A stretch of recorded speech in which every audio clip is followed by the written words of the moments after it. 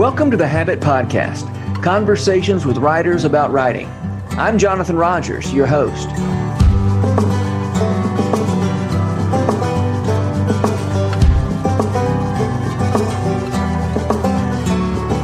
Vesper Stamper is an illustrator and an author of young adult historical fiction.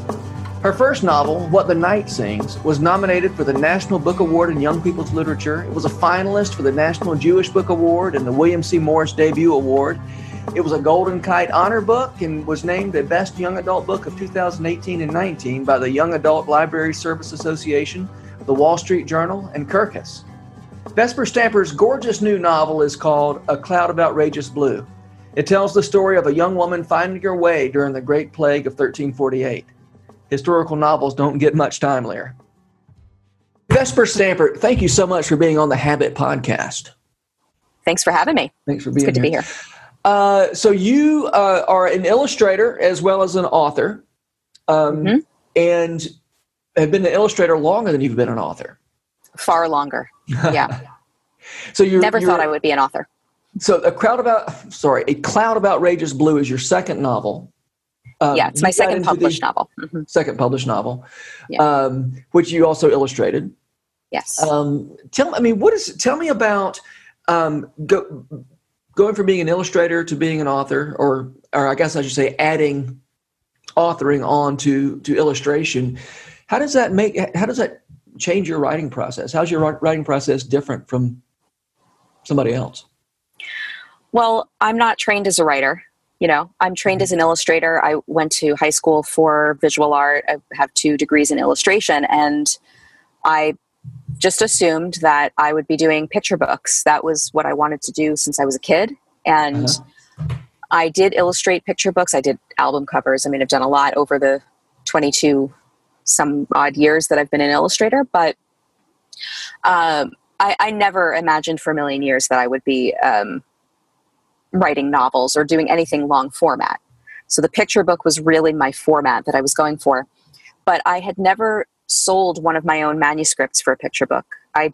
There is an instinct for that, and there's a form that I was never able to really nail, no matter how much I tried. And so I would illustrate for other people, but I could never sell my own writing. And so I never considered myself a writer at all.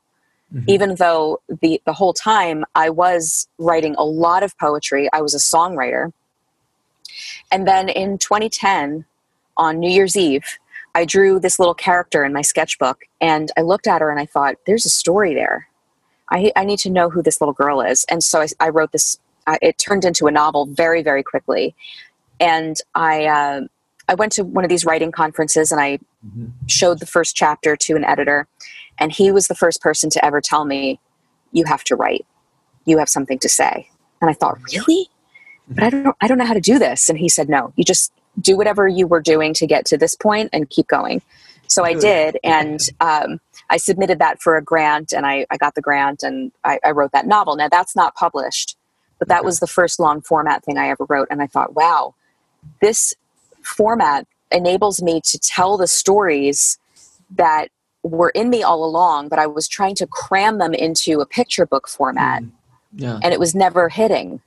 But once I found the novel format, I could take my time to really explore the things, not just the themes, but the length of time that I needed to develop the stories. And so it was in grad school. I went to grad school for illustration, and there was a project that we had to do, a book project on any subject of our choice.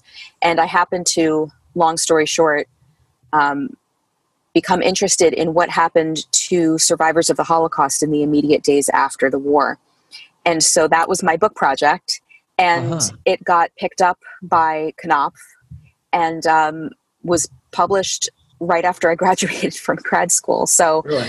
And then apparently I became a writer. Kind of despite myself. Yeah. So that's my path. Yeah. Yeah. Well, but the writing process itself, do you have any, can you talk to me about how, when you sit down to write prose, the fact that you're an illustrator, how does that change the way you approach actually putting sentences on a page? Yeah, I mean, I think that whether it's poetry or songwriting or novels, I think in images. I see the world around me as constantly unfolding images. And so as a writer, it's just up to me to put those images down in a different medium, which is words. So that's partly why my novels are illustrated as well, because first of all, my publisher lets me do it, which is nice. Yeah. It's kind of unusual, but I don't see the images as embellishment to the words on the page. They're two ways of exploring the scene, right? So sometimes it makes a lot of sense to me to put the action or the emotion down in an image, and sometimes it makes more sense to put it down in word imagery. And so, and this was true even before I was writing novels. When I was writing songs, for example, I had to have this constant push-pull of creating images and then creating songs. They really danced with each other, and I could never have one without the other. You say you're creating visual images to go with songs? Sometimes. Yeah. Yeah. So, for example, if I had a job to illustrate an album cover, I always had the musicians send me as much of the album as they had finished, even if it was just demos, because the songs would create images in my mind that I would then use to create the album cover. That sounds, the way you phrase it, and this may just because I've just been looking at A Cloud of Outrageous Blue, which involves synesthesia. Yeah. What you just said sounds like a form of synesthesia, that the music creates images. I mean, I should be so lucky. I don't consider myself to have synesthesia. My daughter does. And really? Yeah, what surprised me was learning how many of my illustrator friends had synesthesia and never talked about it. Yeah, maybe we should define synesthesia since not everybody knows what that is. So synesthesia is a neurological condition where the parts of your brain that control the senses and the parts that control, well, they overlap.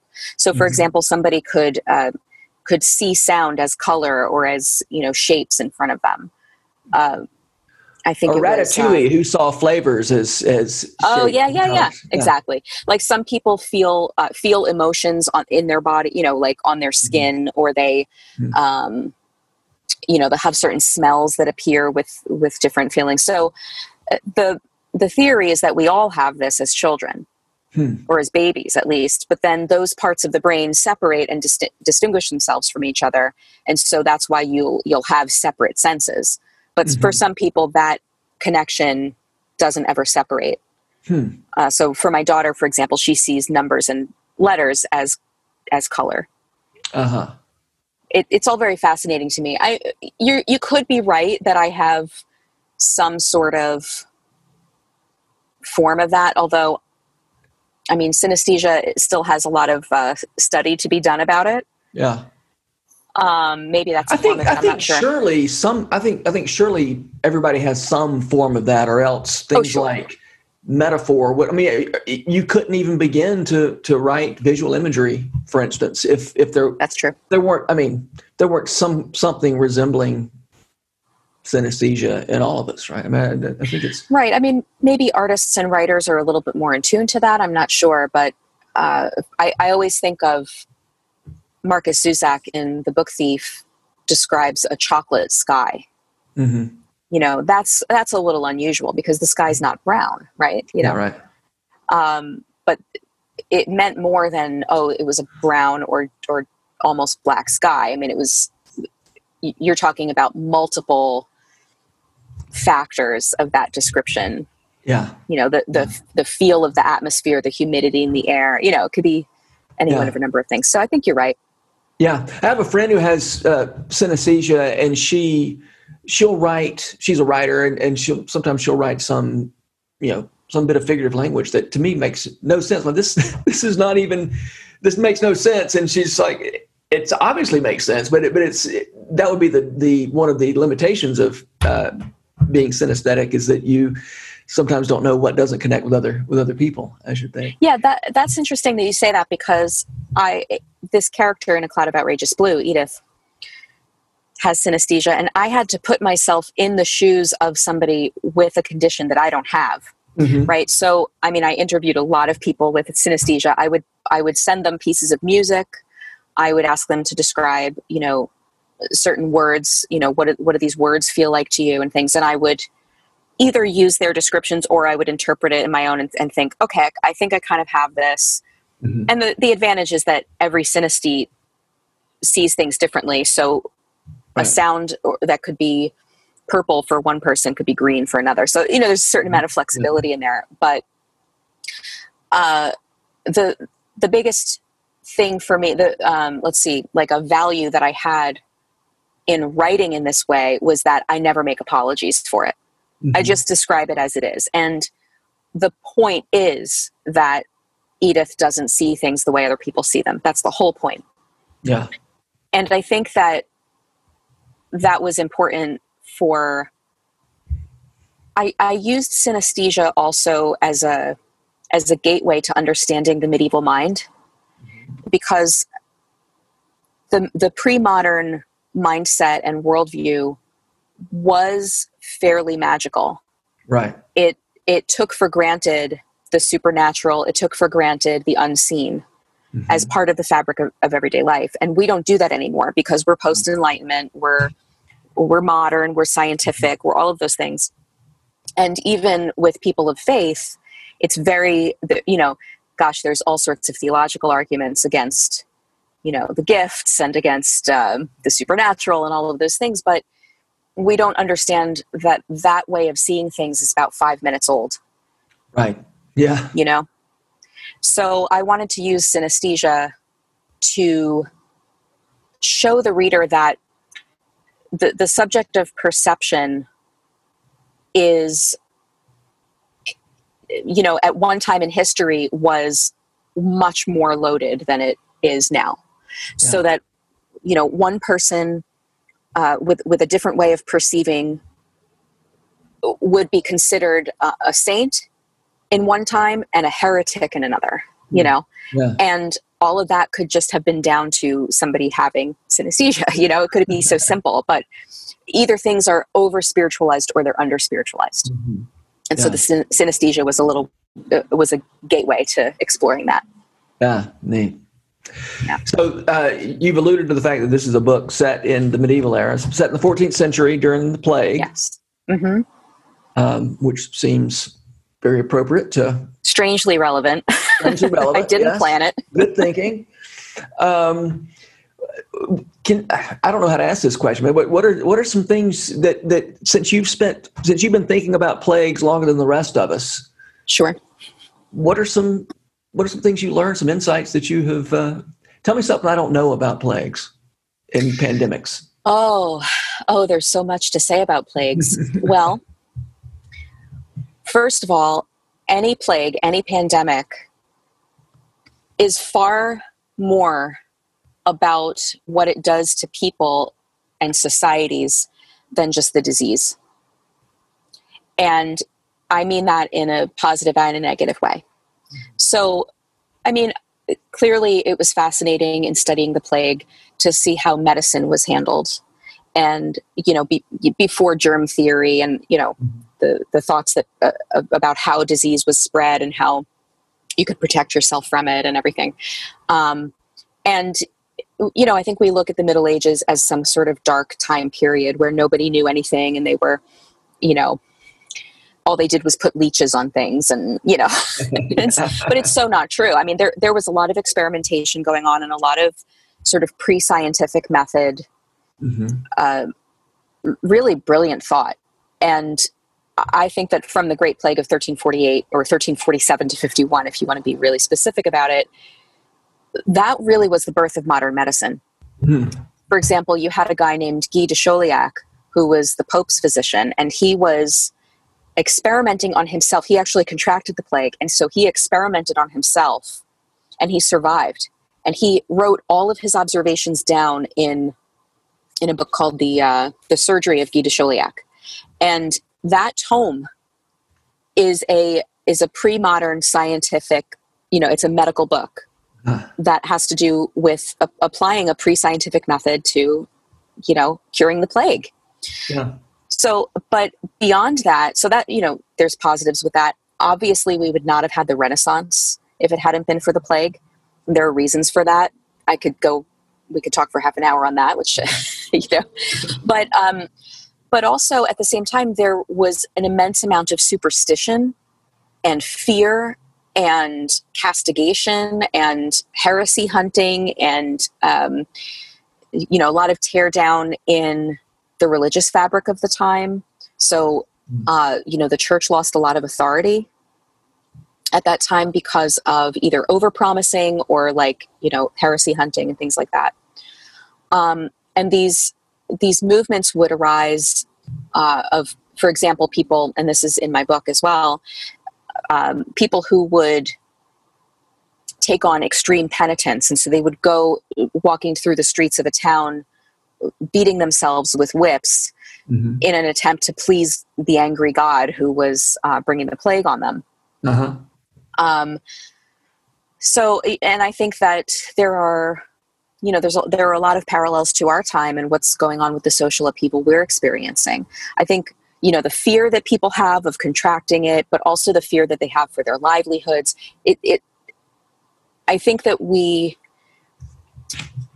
see all of these things being played out as binary choices instead of, okay, well, in times of fear, a number of things and a number of levels happen within people's own, minds and souls, but also within their social fabric.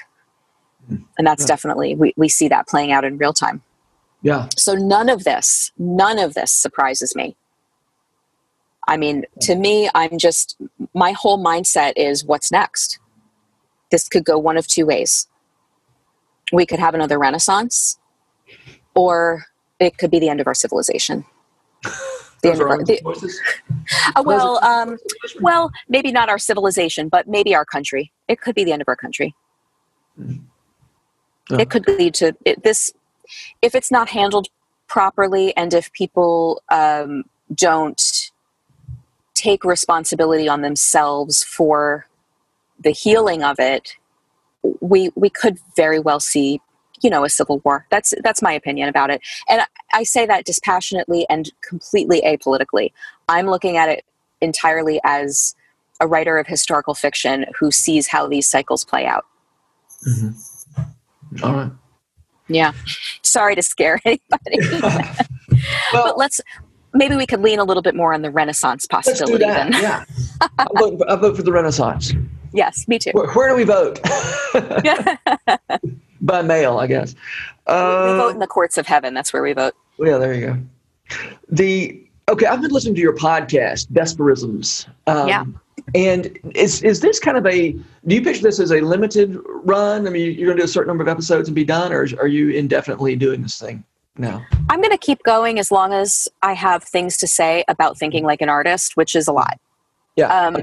So it's not a podcast about creativity or about how to get into the industry or anything like that. It's really about how being an artist intersects with every part of life.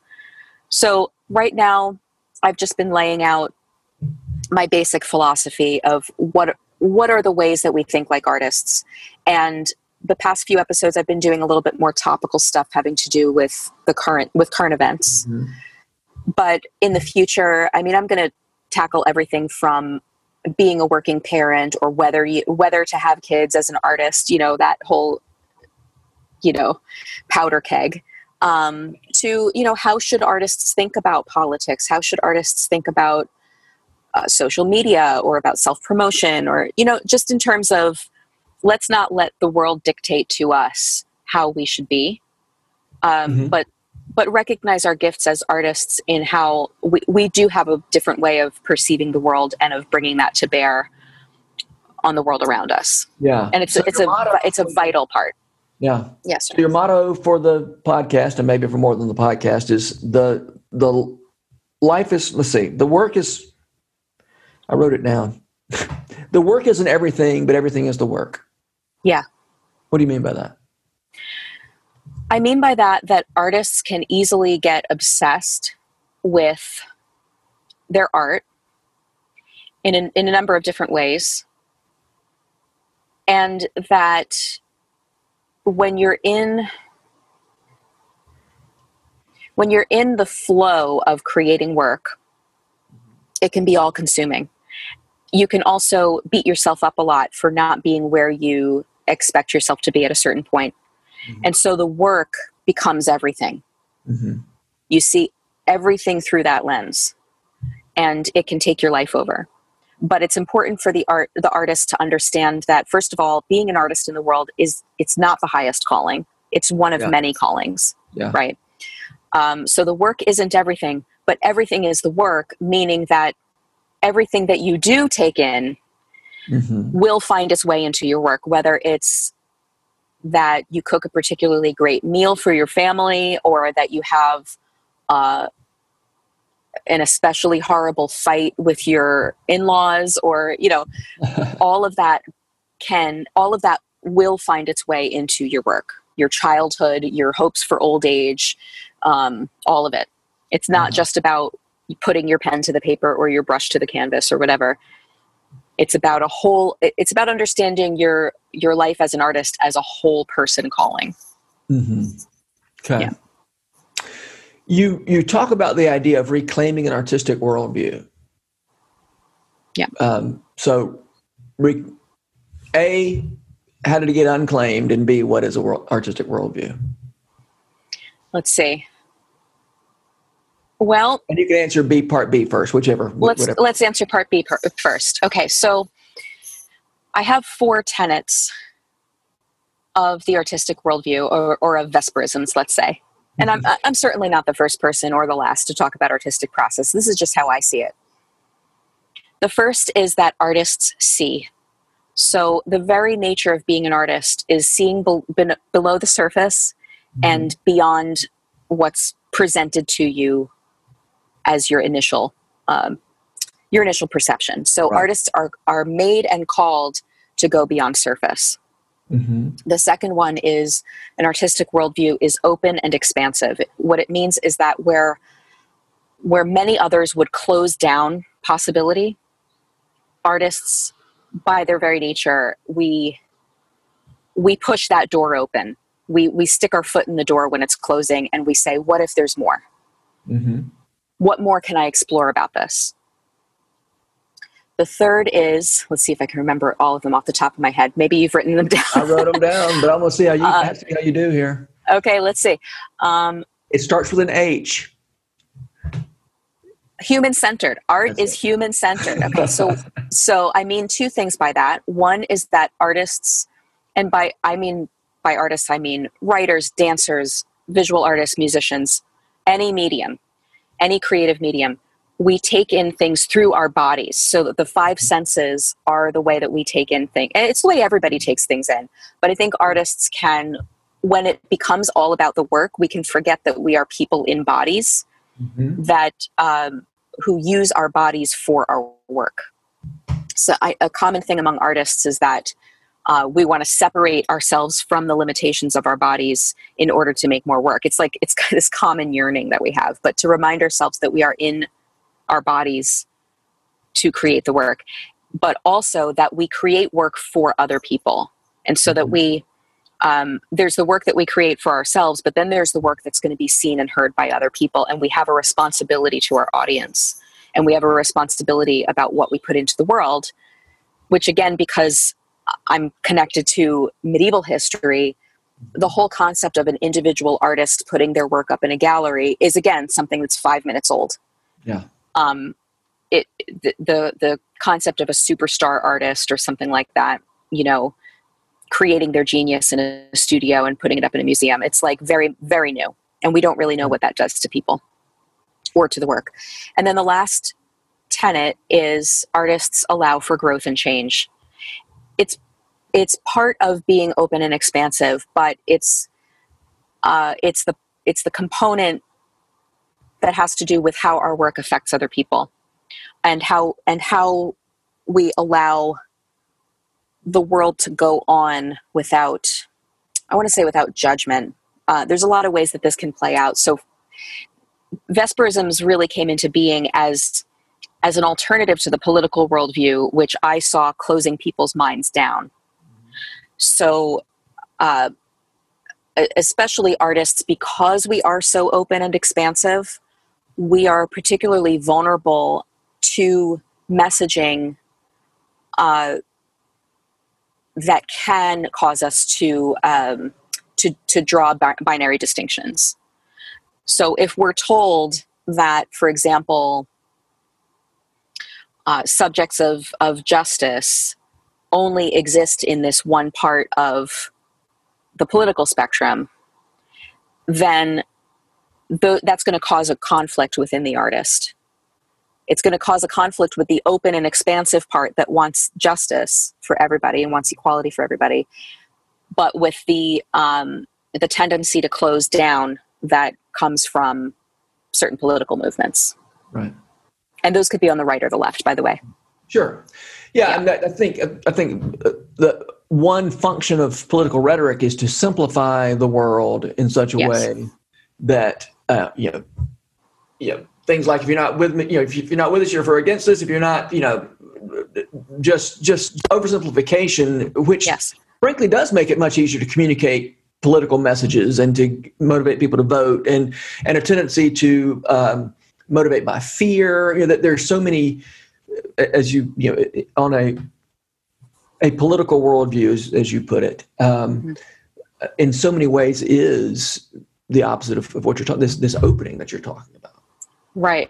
And there's a word for what happens when artists become susceptible to that. And it starts with a P. It's called propaganda. Mm-hmm. And artists are definitely susceptible to this. Mm-hmm. And we have to guard ourselves against it. The bravest artists in history and the bravest writers are the ones who refuse to be co-opted for political messaging, especially for social and political messaging. Yeah. And so you may, I don't know if you've done an episode about this yet, but how does the writer artist resist those, that pressure?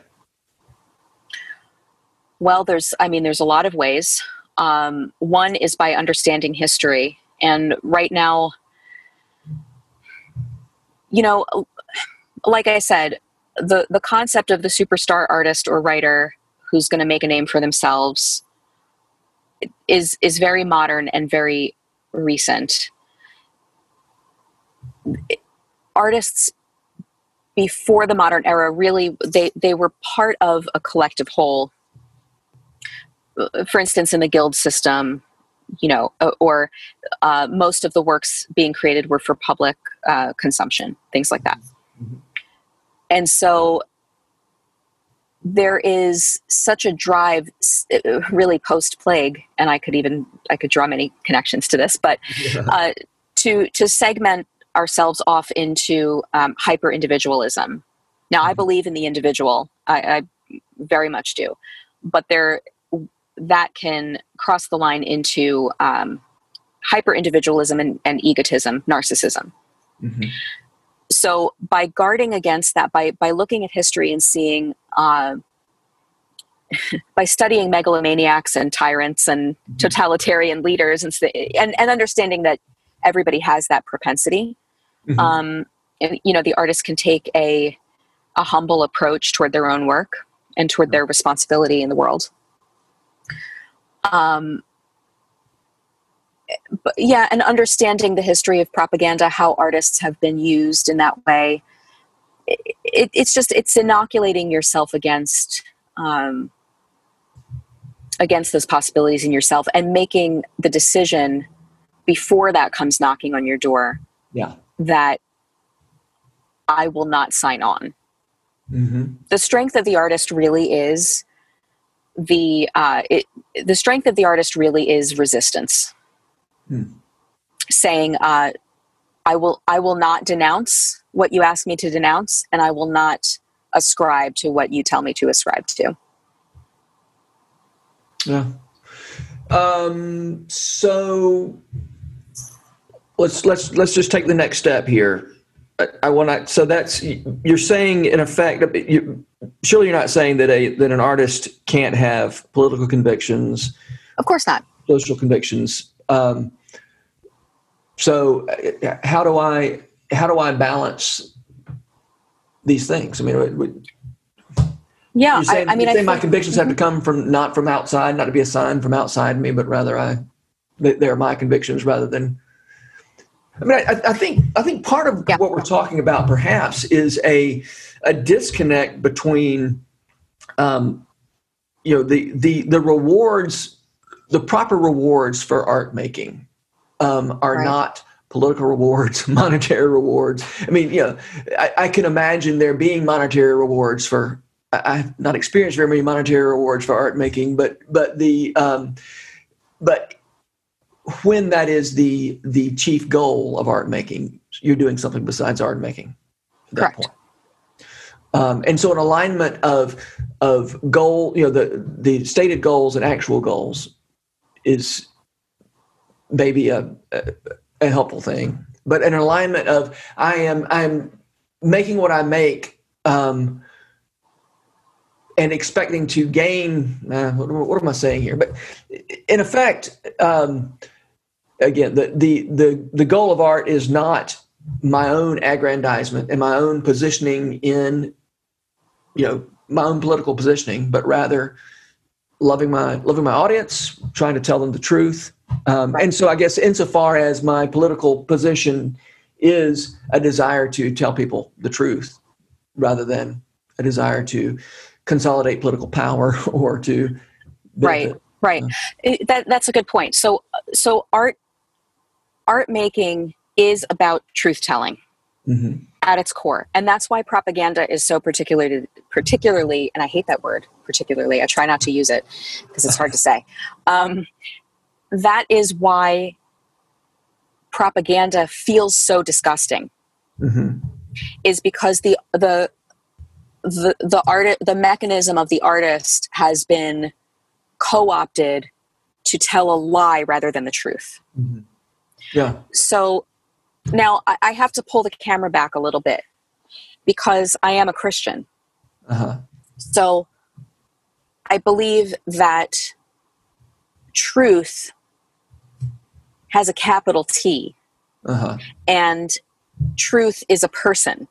It's truth is a being, and a decidedly non-human being other than the incarnated Jesus, but as the eternal, transcendent, I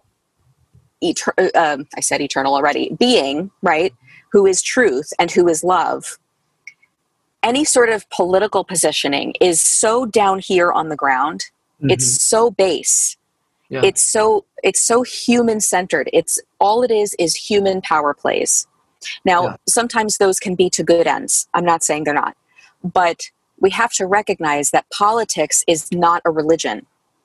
Politics, it does not, will not, and should not ever fulfill the place in the human soul that God fills. I won't even say religion.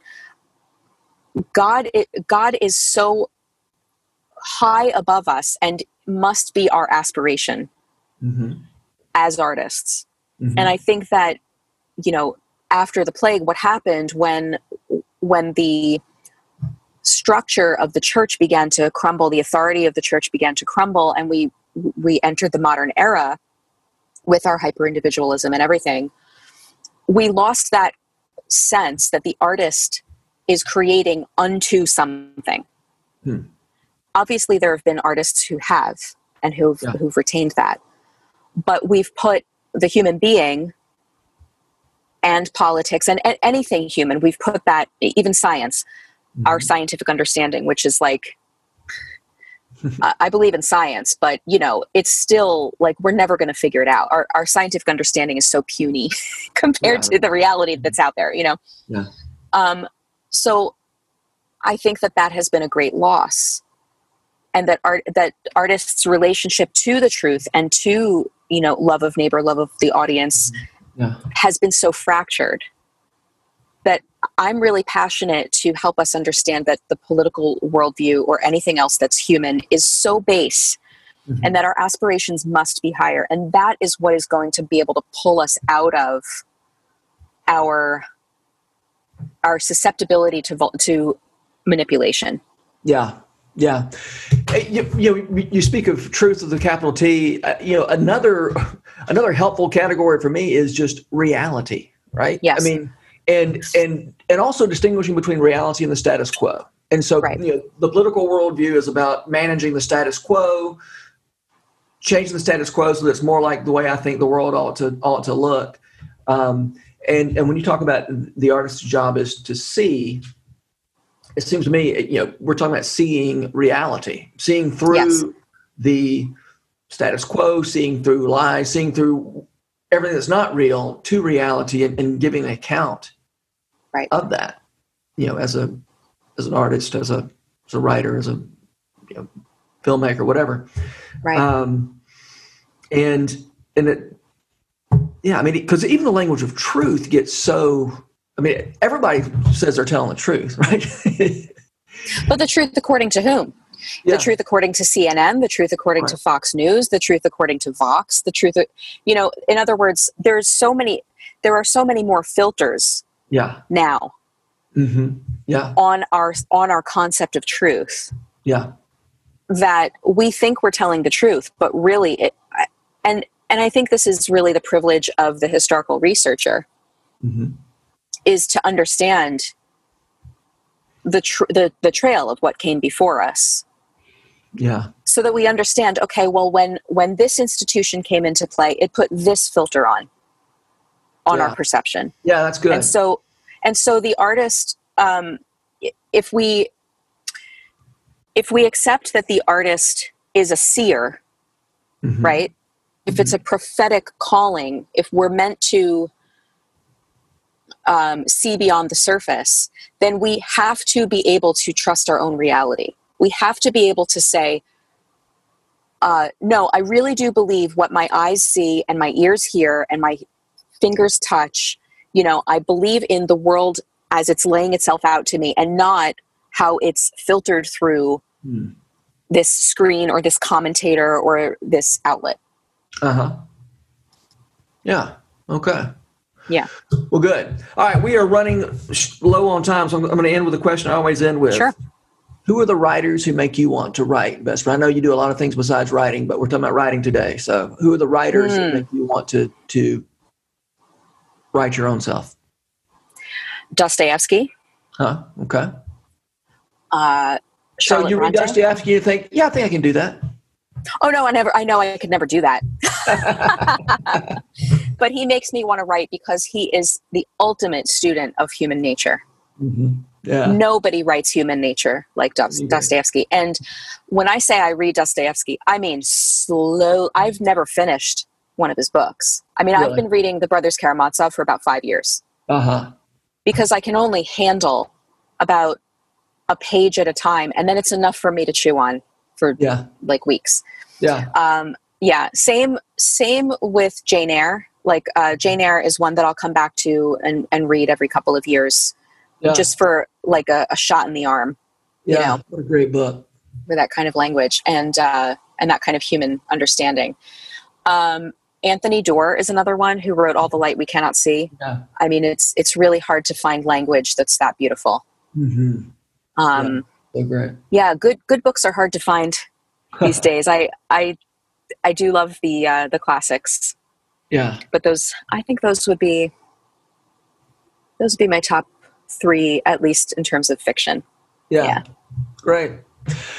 Well, I hope this The Cloud of Outrageous Blue does great. I hope a lot of people read it. Thanks. I've not finished it, but I've certainly enjoyed the what I've read of it. I thought you're doing a great job, and I love the pictures. We didn't get around to talking about the illustration, but I think they're great.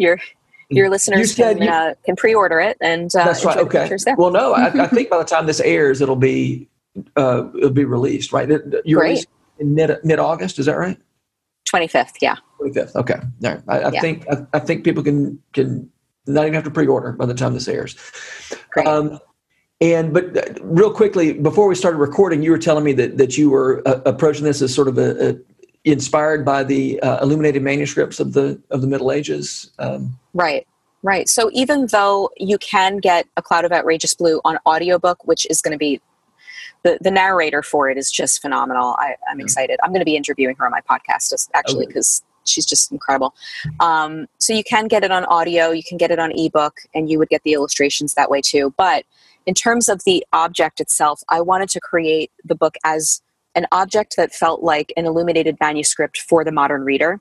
Mm-hmm. So it's fully illustrated in color, and it's beautifully done. It's on beautiful paper. It's it's an heirloom book. I would say it's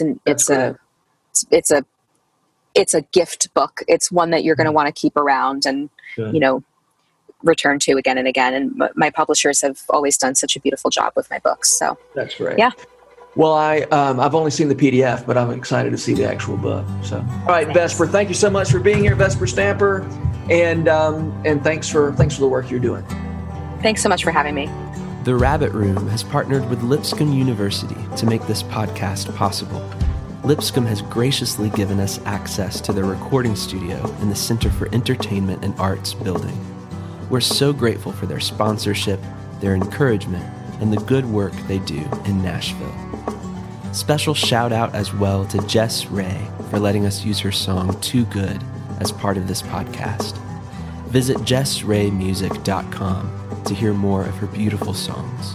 The Habit membership is a library of resources for writers by me, Jonathan Rogers. More importantly, The Habit is a hub of community where like-minded writers gather to discuss their work and give each other a little more courage. Find out more at thehabit.co. This podcast was produced by The Rabbit Room, where art nourishes community and community nourishes art. All our podcasts are made possible by the generous support of our members. To learn more about us, visit rabbitroom.com, and to become a member, rabbitroom.com/donate.